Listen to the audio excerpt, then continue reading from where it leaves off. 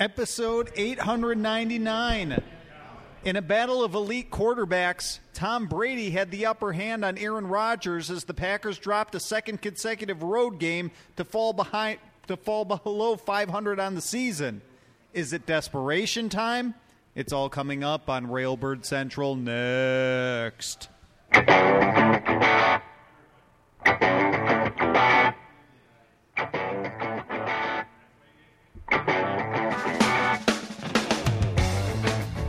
Good evening, Green Bay Packers fans, and welcome to Railbird Central at Cheesehead TV, coming to you live from Wisconsin's capital city in Madison, here at Bierock Bar and Restaurant. My name is Brian Carrevu, and I'm joined by my co-host Ben Hofferman. Ben, how you doing today? Greetings. Yes. Did you vote yet today? Oh, I voted. You did? Yep, I voted for you. Good. If we have any listeners out there, I mean, it's 8 o'clock now in Wisconsin. Polls are closed, right? Is that when they close? Yeah, 8 o'clock. Okay. They shut them down. Yeah, but I mean, we are broadcasting worldwide, so if there's anybody out there listening in the Mountain Time Zone, in Pacific, in Hawaii. Hold on. You're just going to, flame up all the, alt-right here worldwide. You have to be an American citizen to vote in our democracy. Brian. I know, but You're going to stir up some controversy. Part of the world is outside the Central Time Zone, even still in America. Yep, I'm about to go into that. Anyway, if you haven't voted, press pause on this podcast. Go do it. Break in. We just told them they're closed, and now you said get out of your homes and go vote. Well, if they live in the Pacific Time Zone. Oh, okay, yeah, that's right. The time zone. That's a farce. Anyway. We got a lot to get to today. Ben, let's start with your takeaways from a 31-17 loss. Oh, you want me to talk about the Packers? Because we got bigger problems than the Packers, all right? Have you heard about this farce that it's 8 o'clock right now? What a bunch of fake news. Take a look outside and tell me it's 8 o'clock, you flat earthers. Bunch of garbage. That's issue number one, all right? Now let's talk about the pack. The pack of 5,000 clones of Luis Bracamontes barreling toward our border. Did you see that little fireside chat that took place in the second half, that little ad? Yeah, that's problem number two. I've heard plenty from Donald Trump about the caravan coming toward our border. Caravan. Okay, back to the game, where Robert Kraft was shown at a charity function wearing a T-shirt over his power collar and ruffling the head of a child against its will. Dear rich people, if you want to slum it for a day, if you want to blend in with the plebs, the T-shirt over the collar shirt isn't fooling anyone. And if you want to please a child, talk to it like a person. Don't rub it like an alien coming across shag carpeting. Those are my takeaways, Brian. So very few thoughts on the Packers. Well, I'm sorry. I mean, maybe for your 900th show, we'll celebrate it. I'll be less of a prima donna. But I don't get out of bed for less than a playoff team. All right? I'm giving up. All righty then. Can you, if I ask you some questions about the Packers? Okay, fine. Fine, we'll celebrate early. This is your Christmas present. Okay, sounds good. Besides the game, which was, obviously not a good outcome for the Green Bay Packers, there was some blowback today, or I don't know if I want to say blowback. I mean, the Packers made a few moves today. You're going to be quoted at blowback. You said it twice. They placed Geronimo Allison on injured reserve, and not only him, they released safety Jermaine Whitehead, the guy who was ejected for the game for slapping an opponent. Yeah, you can't. They're not taking any guff. No nonsense here, this coaching staff. Which is why Fackrell is not going anywhere. As much as Fackrell is boring and doesn't produce, you know that guy does not misbehave. Because he's a choir boy? He's a choir boy. He's not going anywhere. No way. He's a Mormon. Oh, he's from BYU. I'm not trying to get political here. He's part of the Tabernacle Choir, perhaps. Yeah, we just lost our whole Mormon listenership. Anyway. They're big families. We can't lose them, Brian. So here's my question about, the Packers releasing Jermaine Whitehead. Is, released, a move by general manager Brian Gutekunst. When you take that into account along with, trading away Glenn Dix, trading away Ty Montgomery, is the general manager holding players accountable because the coaching staff will not? Oh, I'm sitting straight up when I'm watching the game even. Otherwise, he's going to come in and just like turn off my Sanyo TV and be like, that's enough. Because he knows I didn't exercise that day or whatever it might be. But yeah, no, I think so. It's got to be something. There's got to be something more to Whitehead than that one play. He must have been doing something in the locker room. Maybe he just really doesn't take any distractions. You got a little birdie telling you anything? Well, I'm just wondering, like, is the general manager making up for the coaching staff? Is this a message by Brian Gutekunst because Mike McCarthy's not disciplining his players?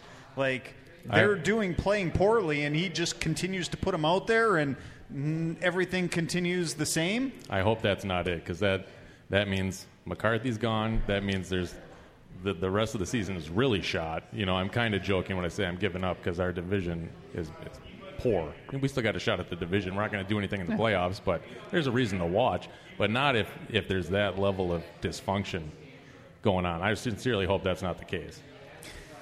I personally, I'm not too disappointed about the release of Jermaine Whitehead. I don't think he was adding anything to the team anyway. No, that's not that big of a loss, no. Yeah. Not unless it's a sign of something deeper. Perhaps. Getting back to the game itself on Sunday, we watched the Patriots offense execute rather well. And one comment I made on social media during the game, I've never seen a team execute so-called trick plays with the casualness of the Patriots. Like most every other team I've watched in my life, whether it's college, pro, high school, whatever, they run a double reverse flea flicker. It's like, oh, let's get the ball out of here. We're running. Maybe everybody's nervous because they're running a trick play, but it's just like the Patriots. Oh, we do this every day. Like it's running a trick plays like normal for a Bill Belichick coach team, and they can get it done like it's nothing. Yeah, there's like you're saying. There's a lot of situations where a team is really overthinking it. Like at the end of a game when they're lateraling the ball around, everyone just like is in a panic. You know, like they can't even do that. Like children do that all the time, like naturally. You know, they're just so overthinking it. But yeah, that's a sign of how well coached they are. That's basically the deciding factor in the game for me. Yeah. Was they were able to look at the situation of the game and make adjustments on the fly. We just kept doing the same things. You know. Yeah. We don't have the confidence to do something like that. We're not stretching our playbook at all. It just seems to me when you got a player like Aaron Rodgers, you should be able to execute a play with calm, coolness, and yeah, right. And the Packers can't, not like the Patriots can. No, I agree, and I think it's coaching. Yeah. Which I'm not the kind of guy that's calling for McCarthy's head, but I agree that right there's a gap.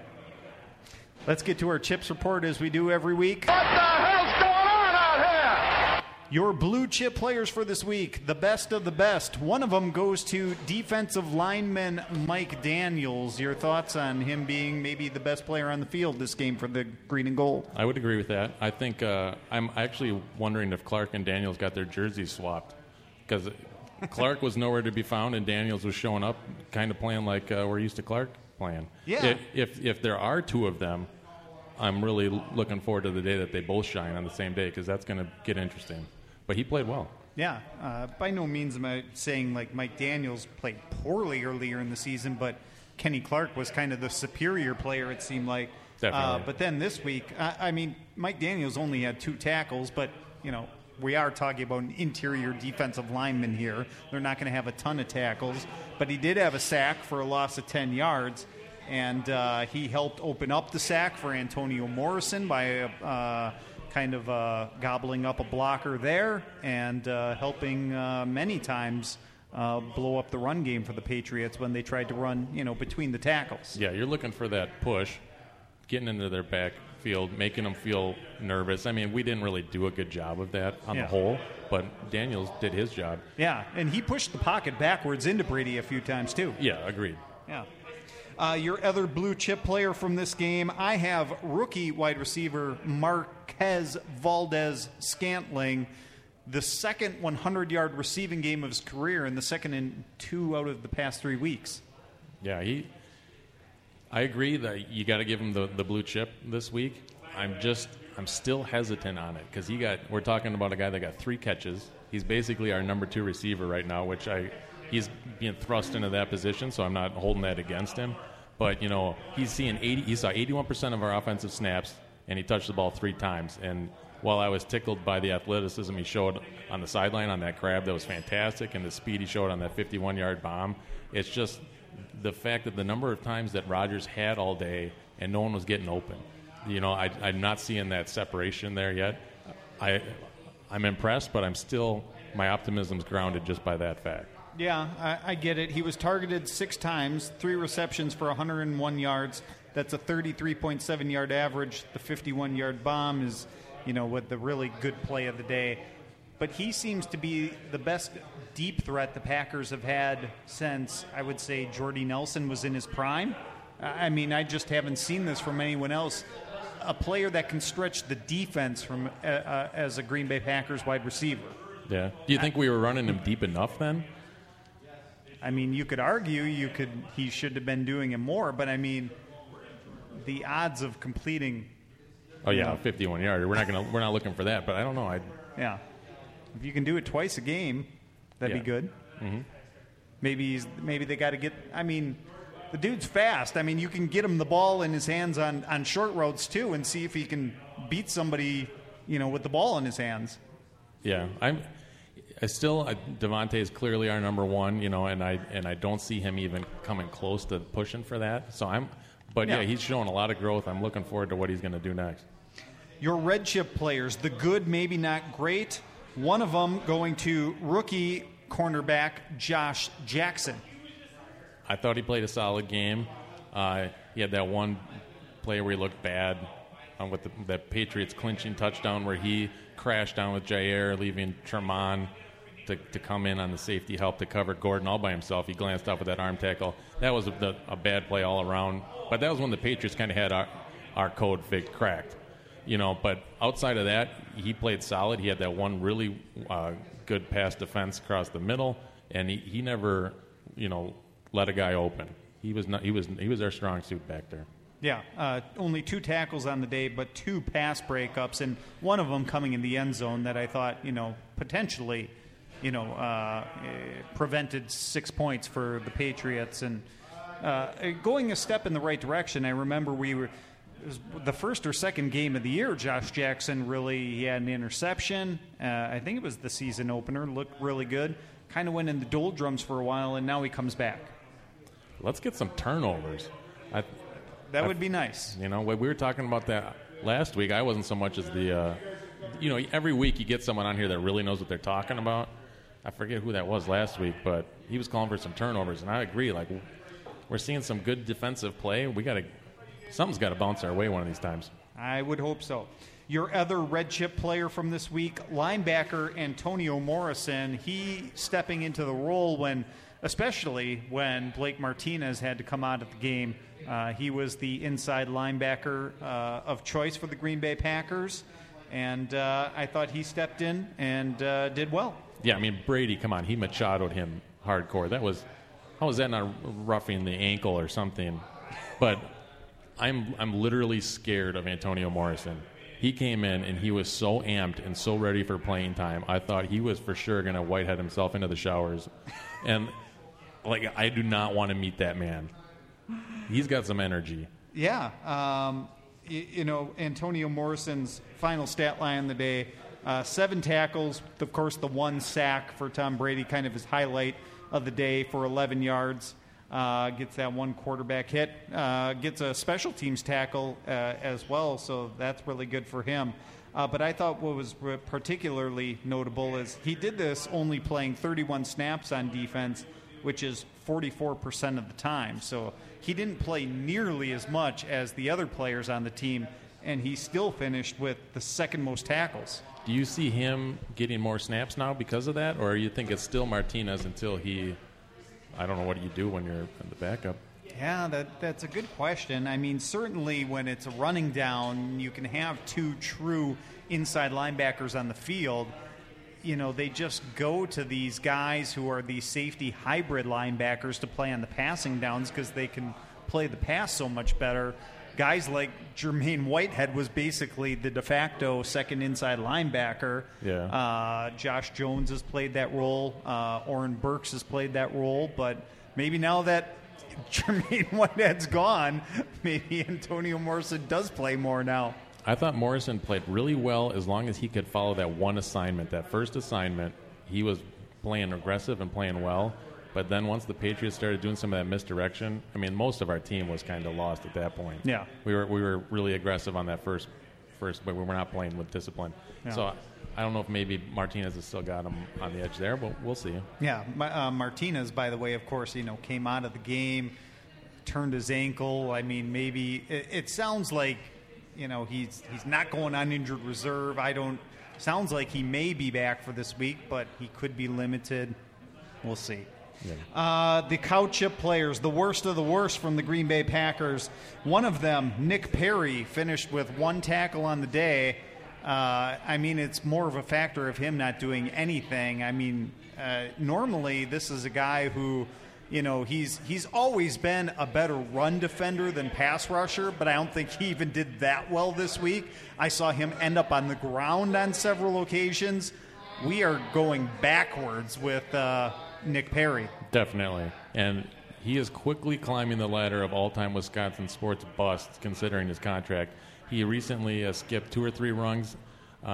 He's past Jeff Suppan. He's closing in on Tractor Trailer, and he has a dream of one day sharing Arby's in the broken hot tub of standing water that Tony Mandrich soaks in behind his house. That's quite the analysis. He's getting there. If you look at his contract and you start looking at his play, then you're really he's big time bust right now. Let's hope he can step it up. Yeah, nothing against the guy, but he might be eating Arby's with Mandrich. Your other cow chip player from this week, rookie inside linebacker Oren Burks, who will look like a fish out of water. The first drive of the game when the Patriots were exposing him, and he ran into a defensive back, ended up on the ground. Tom Brady was picking on him, going to James White, and he couldn't get off the field because the Patriots were going no huddle, so the Packers couldn't even sub him out. When I saw your cow chip going to Oren Burks, I was like, what do you got against the guy that invented popcorn?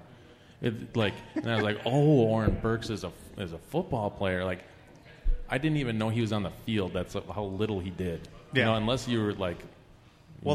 after the first drive, they took him out for... Yeah, I know. But just like I didn't even realize he played. He did nothing. Yeah.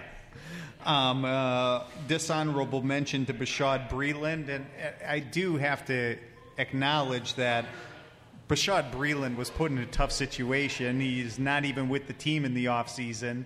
They sign him basically as the regular season starts. He doesn't, for 2 months, he's just practicing and not playing. And the very first time he's even active for a game, he gets the start and has got to play on the road against Tom Brady in New England. I mean, that's a tall task for any player. Yeah, but he had a play where he literally pass interfered from snap to whistle. It was incredible. That one where they finally called the PI in the end zone, that replay was incredible. He was holding him the whole time. Yeah. But, yeah, I mean, I agree it's a bad position, but, I mean, cheat at moments, not the whole time. Just a tip, Fair enough. If you don't pay for your taxes, pay for your dinner. Pay your rent. Like, if you don't pay anything, they're going to catch you real quick. All right, we're going to take a break. We're going to come back shortly and talk to Nathan Yankee of Pro Football Focus. Before we do, tonight's episode of Railbird Central is unsurprisingly brought to you by Beer Rock, which is the place to watch Packer games here in Madison, if you can believe that. There are food and drink specials for customers, including the Tailgate Beer Rock on the food menu, stuffed with bratwurst, cheese curds, and sauerkraut inside a freshly baked dough. It's available only on Packers and Badgers game days. As for drinks, there are $3 bottles of Lombardi Golden Ale, $1 off all Hinterland and Titletown taps, plus $7 Bloody Marys. So make sure to stop by and spend your game day with Beer Rock. And with that, we'll take a break here. We're going to get Nathan Yankee on the phone, talk some Packers, and we'll be right back. Railbird Central is back, and right now we're joined by Nathan Yankee of Pro Football Focus. Nathan, how you doing today? Hey, I'm doing well. How about you? Very good. We're glad to have you on the phone. Glad to talk some Packers football. Nathan analyzes the Packers for Pro Football Focus from a statistical perspective. And Nathan, can you pinpoint the biggest reason why Aaron Rodgers' completion percentage is down compared to earlier in his career? This has been a big talking point among Packers fans this week. Sure. While his completion percentage is down, I don't think that's because he's throwing the ball any less accurately. I think it has to do with how often he's throwing the ball away. He is doing it at a historic rate. We have him at 39 passes thrown away so far this season, which is already a career high for him, and he still has half the season to go. It would have led the league last year for all quarterbacks, so I think throwaways are a big reason for that. If you take into account things like throwaways, spikes, drops, he's actually having his fourth best season in terms of an adjusted completion percentage when you take away some of those passes that aren't supposed to be aimed at a receiver, which I think you can point to his injury for a lot of that. Since he's getting out of the pocket less often, he's trying to make fewer plays than he was before, which on the downside, there are situations where he probably could have made a play and could have had a successful throw rather than a throwaway. But he's also cut down on his bad throws this year. He only has 2 interceptions so far this season. He's making fewer inaccurate passes as well. So I think he's just making the most of a bad situation with his injury. You really paint a good picture with that because there are many times where I think a lot of fans want him to not throw it away quite as much and try to find somebody even if it does land incomplete. But anyway, Nathan, elsewhere on the offensive side of the football, I thought both guards struggled for the Packers the past, not just this week, but the past 2 weeks. Is this a product of playing good teams, or are these two guards for the Green Bay Packers, Lane Taylor and Byron Bell, below replacement level?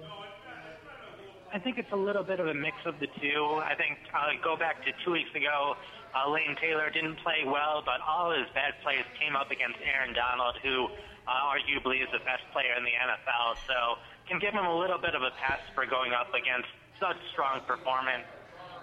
In Week 9, he also didn't play above average there. He did have a couple nice plays in the run game, but it was a little more bad than good. Over the course of the season, he's not playing well, not playing as well as he did these past 2 seasons, but is still playing better than a number of guards in the league. And at least at this point of the season, I'm not sure the Packers would find an alternative. So hopefully Taylor finds a way to step things up the rest of the season. Bell, on the other hand, this past week, he allowed 7 pressures, had a penalty, didn't play that well in the run game either. Looking back at some of the Packers guards, Josh Sitton, T.J. Lang, neither of them ever had a game where they allowed 7 pressures in a game. So Bell really isn't performing that well. We've seen it in other places in his career as well. So if I were the Packers, I'd probably rather see Justin McCray get another chance at right guard going forward. Yeah, we'll see. McCray wasn't even active this past week. Of course, he did have an injury at one point. You got to wonder how much that's lingering. But let's take a look at the defensive side of the football, Nathan. If the Packers' defensive line is so good, with Mike Daniels, with Clancy Clark, with earlier in the season when they had a healthy Muhammad Wilkerson, why isn't the Packers' defense as a whole lot better? Sure. I think part of that is how the outside linebackers have been playing this year. For how good the 2 interior defenders have been playing, the outside linebackers have been playing about equally as bad. So if you average those all out, it's about an average front 4 for the team. Part of Kenny Clark in particular, what makes him so impressive, particularly as a pass rusher, is he's doing it from the nose tackle position, from a place where you don't expect much pressure. So even though he's far outperforming a number of other nose tackles in the league, you'd still rather see an edge player getting more pressure than a nose tackle getting more pressure, since there's going to be a bigger gap of how much pressure the edge defender can get. And a lot of times that can be more effective as well. So I think part of it is because the outside linebackers aren't living up to their expectations. And then I think part of that as well is the run defense as a whole. While both of them are playing well, they're both better pass rushers than run defenders. And a lot of other players on the run defense aren't performing particularly well this season. I don't think the linebackers are playing that well against the run, same with the safeties. So you really need an entire defense along with defensive tackles to play well. And I think you just need more of a complete defense than what the Packers currently are performing with. In the defensive backfield, Nathan, are we learning anything from where Josh Jackson lines up on the field, the perimeter versus the slot? Because he played a lot of slot this week. I know he played a little bit more outside earlier in the season. Sure. So far this season, they've used him mostly in the slot. Outside week 4, he was their left cornerback the whole game, so he played a lot out wide then. Even this past week, he played 11 snaps outside. So he's seen a lot of experience on both positions, and I think he's been playing about equally well at both so far.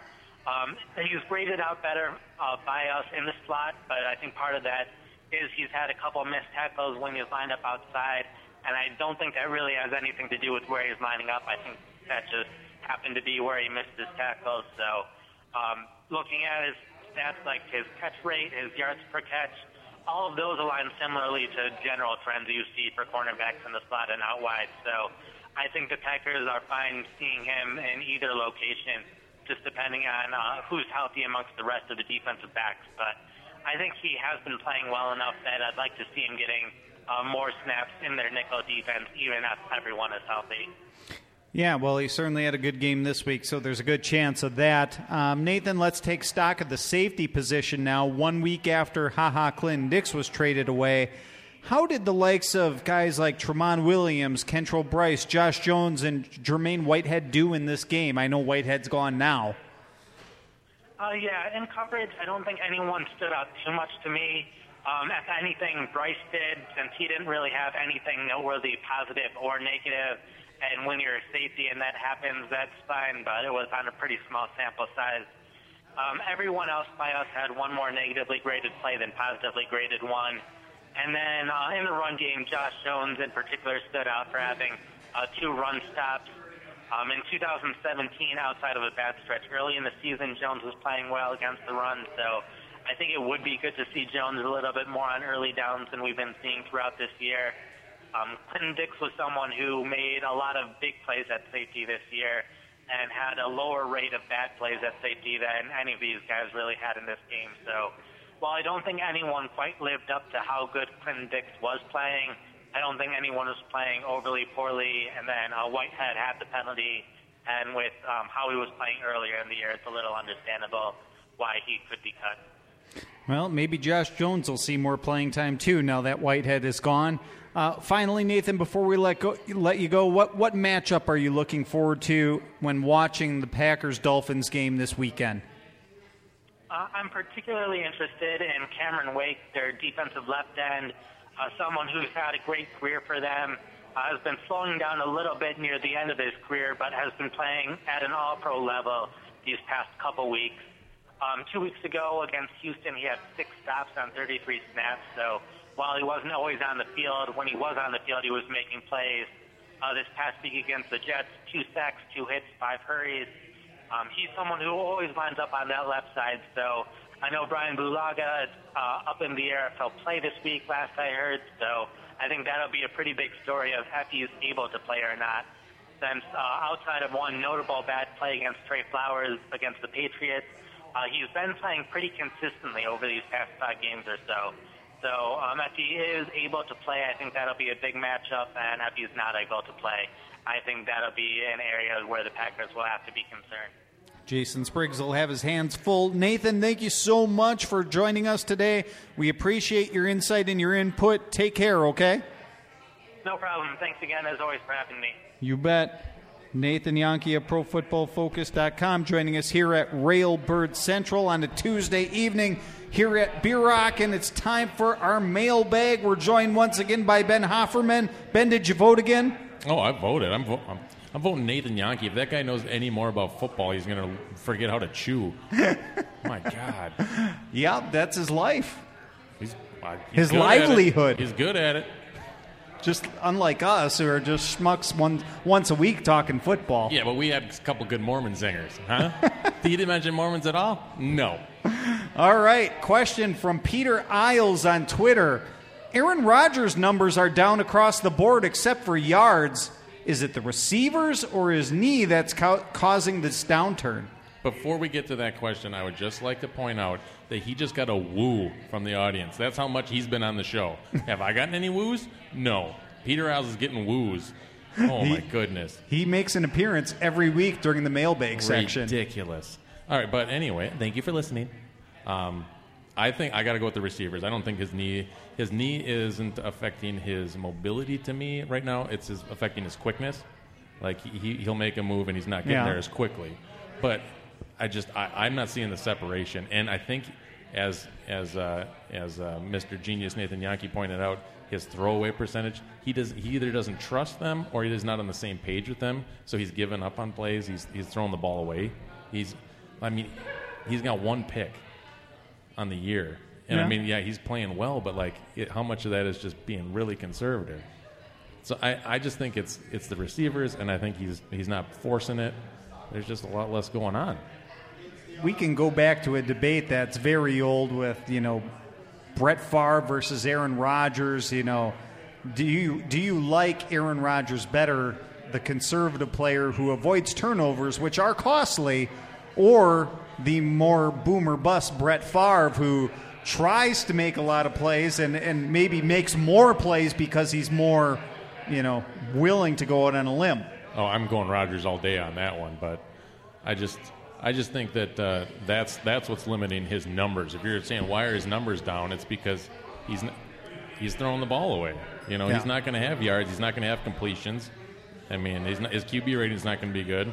His touchdown to turnover rate's incredible, but the rest of his numbers are going to suffer because of that. It's really conservative. We got a conservative offense. Him and McCarthy. How is there friction there? Those two should be wearing corduroy pants together and watching Frasier and sipping ginger ale. I mean, they should be getting along great with this conservative play. Another question, Aaron Rodgers question. We got a lot of Aaron Rodgers questions this week from Mike Pesky on Twitter. Based on Aaron Rodgers' struggles, do you think right guard and right tackle have to be the number one focuses of the offseason, even at the expense of other needs like tight end, safety, edge rusher, etc.? I wouldn't go that far. I want an edge rusher. I would actually even lean towards a flashier wideout. But, I don't know, I guess. The O-line needs there. I don't think the O-line's playing that poorly that's got to be our number one concern. Do you? No, I do think they need to address right guard. You got to address in the offseason what the future of Brian Bulaga is. If he could have one more good season in him, for all I know. We'll kind of see how the rest of the season plays out. They got to address right guard somehow. Is it at the expense of other positions? I'm not exactly sure. At some point, with the depth that safety is right now, they got to spend in one of those two draft choices there, I think. I definitely don't want us to be focusing on tight end. We've been wasting so many resources on tight ends. We've been getting washed up tight ends. We've been, we've been drafting tight end high, but it's just forget the tight end for a while. I think Jimmy Graham's doing fine. He's fine. Yeah, he's fine. He's not the Jimmy Graham of old. I think that's what a lot of people are expecting. Yeah, they're bummed out by. All right. From Beck Loves One on Twitter, I would love to hear about Aaron's role in the losses. Is he spending too much time searching for number 17? With so many new wide receivers, is he managing them too much and thus not concentrating enough on who's open? I'm just going to repeat myself. We're addressing Aaron Rodgers so much, we're touching on material we've already got to before. I don't know if he's focusing too much on Adams. I don't think that's it so much. Again, he's playing conservative and he's opting to throw it out. There's a lot. This is a team where there's a lot of fault to go around. You know, the whiteouts aren't getting separation to me. The O-line will break down every once in a while. You know, Aaron Rodgers is playing conservatively. Like every once, one of those will happen every so often. Sometimes it happens, and that's like your whole drive. You know, like I'm not going to say he's focusing too much on Adams though. He's spreading the ball around in my mind. Yeah, I mean, there are just simply times more often now this year than we saw earlier in his career where he's just off in general. Like he is overthrowing or underthrowing or wide of this target or whatever, and that to me is a little concerning. Yeah, I agree. Like there's every week there's been plays you can look at and you're like, I can't believe he kind of missed that one. You know, like, when we've seen him make it so many times in the past. Like specifically in this last one, that one that bounced to Adams, they went and reviewed it, and they're like, oh, that wasn't a catch. Yeah. That was entirely Aaron Rodgers missing that throw. And there's plays like that every week, which, so he gets a share of it. I'm not, Yeah, no doubt about it. From Bryce Christensen on Twitter, who's to blame for the Packers at 3-4-1 right now? And they're 24-25-1 in the last 50 games. Is it Mark Murphy? Is it Ted Thompson? Mike McCarthy? Aaron Rodgers? Asking for a friend. What? Are we done blaming Olivia Munn? Yeah. Are we done with that? I'm still on the Munn. It's her. Danica Patrick? Oh, no, she's a doll. She's a peach. Do you want to assign blame to any one of these men in charge of the Green Bay Packers? Well, it's easy to blame Ted Thompson because he's clearly like Satan's uncle or something, like. Think not so? Not that he's evil, I mean, but he's like Mr. Christian. Oh, is he? Yeah. Oh, you'd think he wouldn't be so scary looking then. Maybe it's all a ruse. Who can we blame? Like, who do we blame? Who do you blame in your life? Normally, it's like the ex-wife, right? Isn't that who people normally blame? We're in a bar. Someone in here is probably blaming their ex-wife right now. We need an out. Yeah, I can't pick any one of them. I think we're going to be getting to more of Mike McCarthy in a moment, so hang tight, Bryce, and we'll see. We'll talk a little bit more about him in a few questions. He's the ex-wife right now. From Samuel Shear on Twitter, why don't the Packers use their depth at tight end more? That's because we haven't found the proper glue that's tacky enough to hold 800 pounds, sensitive to human flesh, but whose binding can withstand the physicality of the game and profuse sweat that is created when you Frankenstein one decent tight end out of the hands and height of Graham, the run blocking of Lewis, the youth of Tanyan, and the Lance Kendricks-ness of Lance Kendricks. It's like that's what we like. They would all go together to make a really great tight end, but that's why we're not using them. They're not right where they're at in their careers right now. It's deeper, but we'd have to put them all together to have a great tight end. Yeah, I mean, I think Jimmy Graham is fine.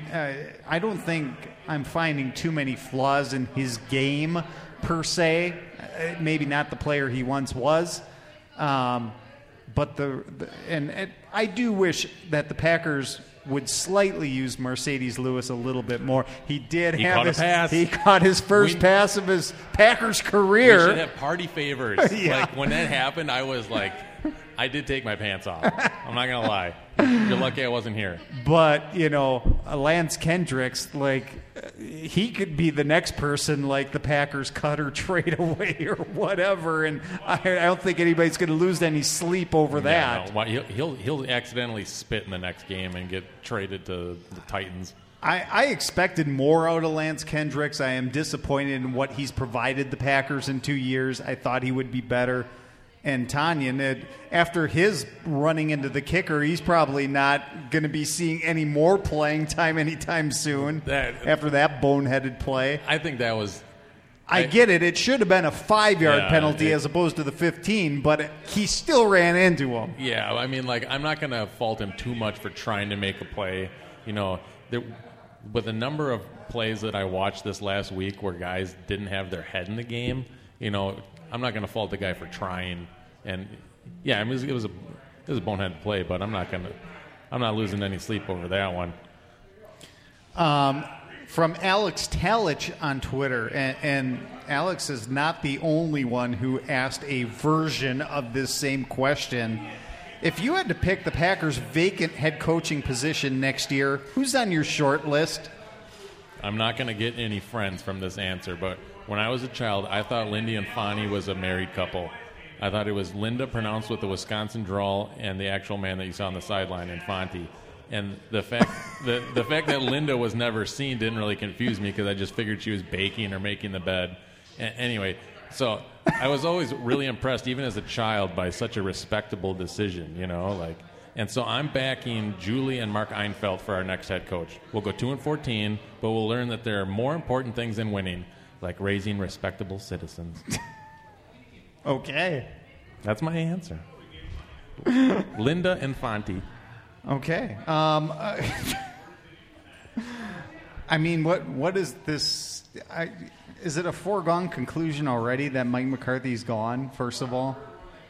I think it is. I don't think it should be. Yeah. I think he's gone. Yeah, it's tough. I think he should be gone. That doesn't mean, per se, Mark Murphy thinks he should be gone, who is the guy pulling the trigger. Okay. Why do you think he... And I'm not totally disagreeing with you, but why do you think it's time for McCarthy to go? You saw it this past week, like zero creativity from Packers offense that has enough weapons that it should be dangerous. And here the Patriots just run like double passes and flea flickers like it's nothing. Right. And they catch players out of position. And we're getting to the point where we don't have as much to lose. When you really we're not playing with the lead. We're not playing with games up. Like, we're trying to gain ground here. We need to play with a little urgency. So I agree with that. Which means Mike McCarthy's go-to trick play is coming soon. The open the second half with an onside kick. Or the first half.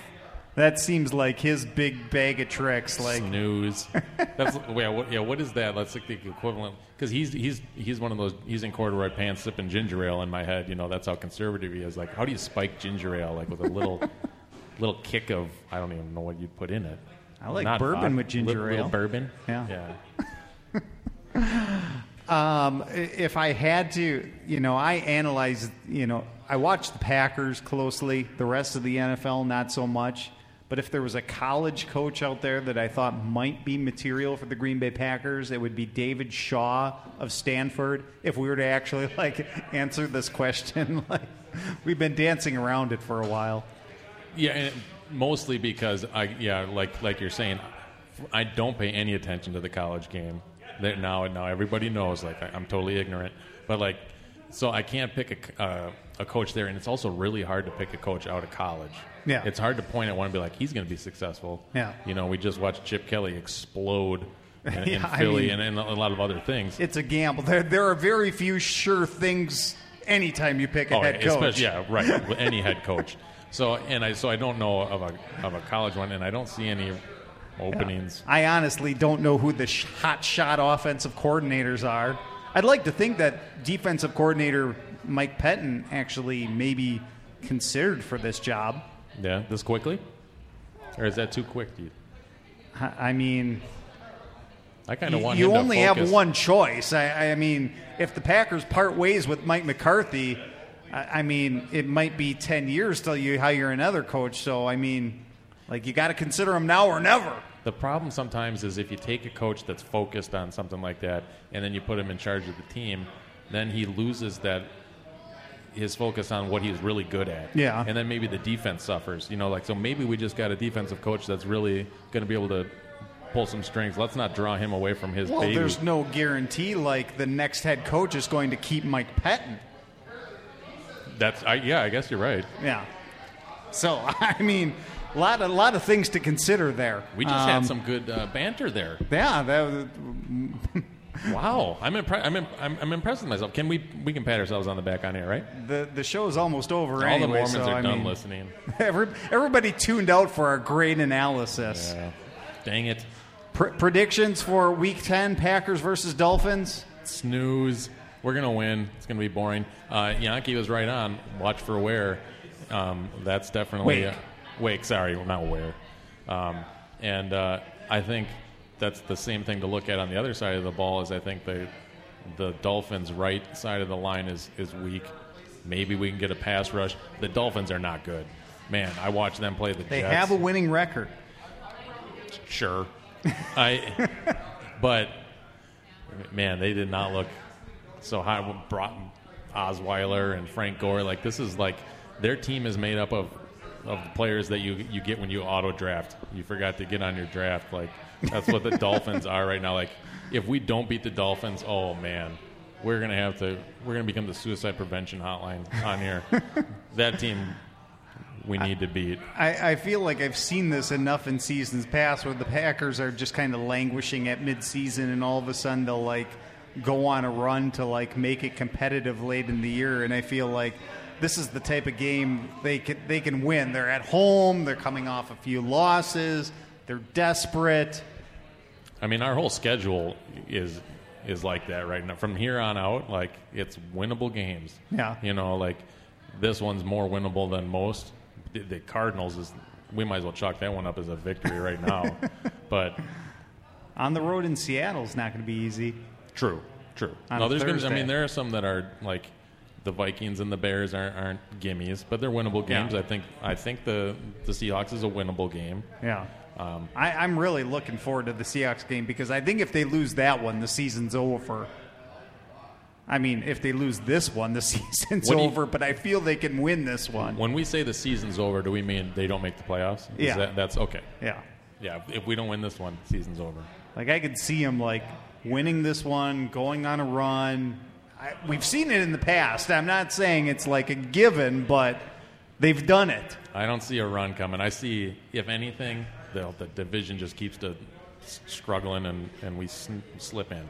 We'll see. This is going to be a snooze, though.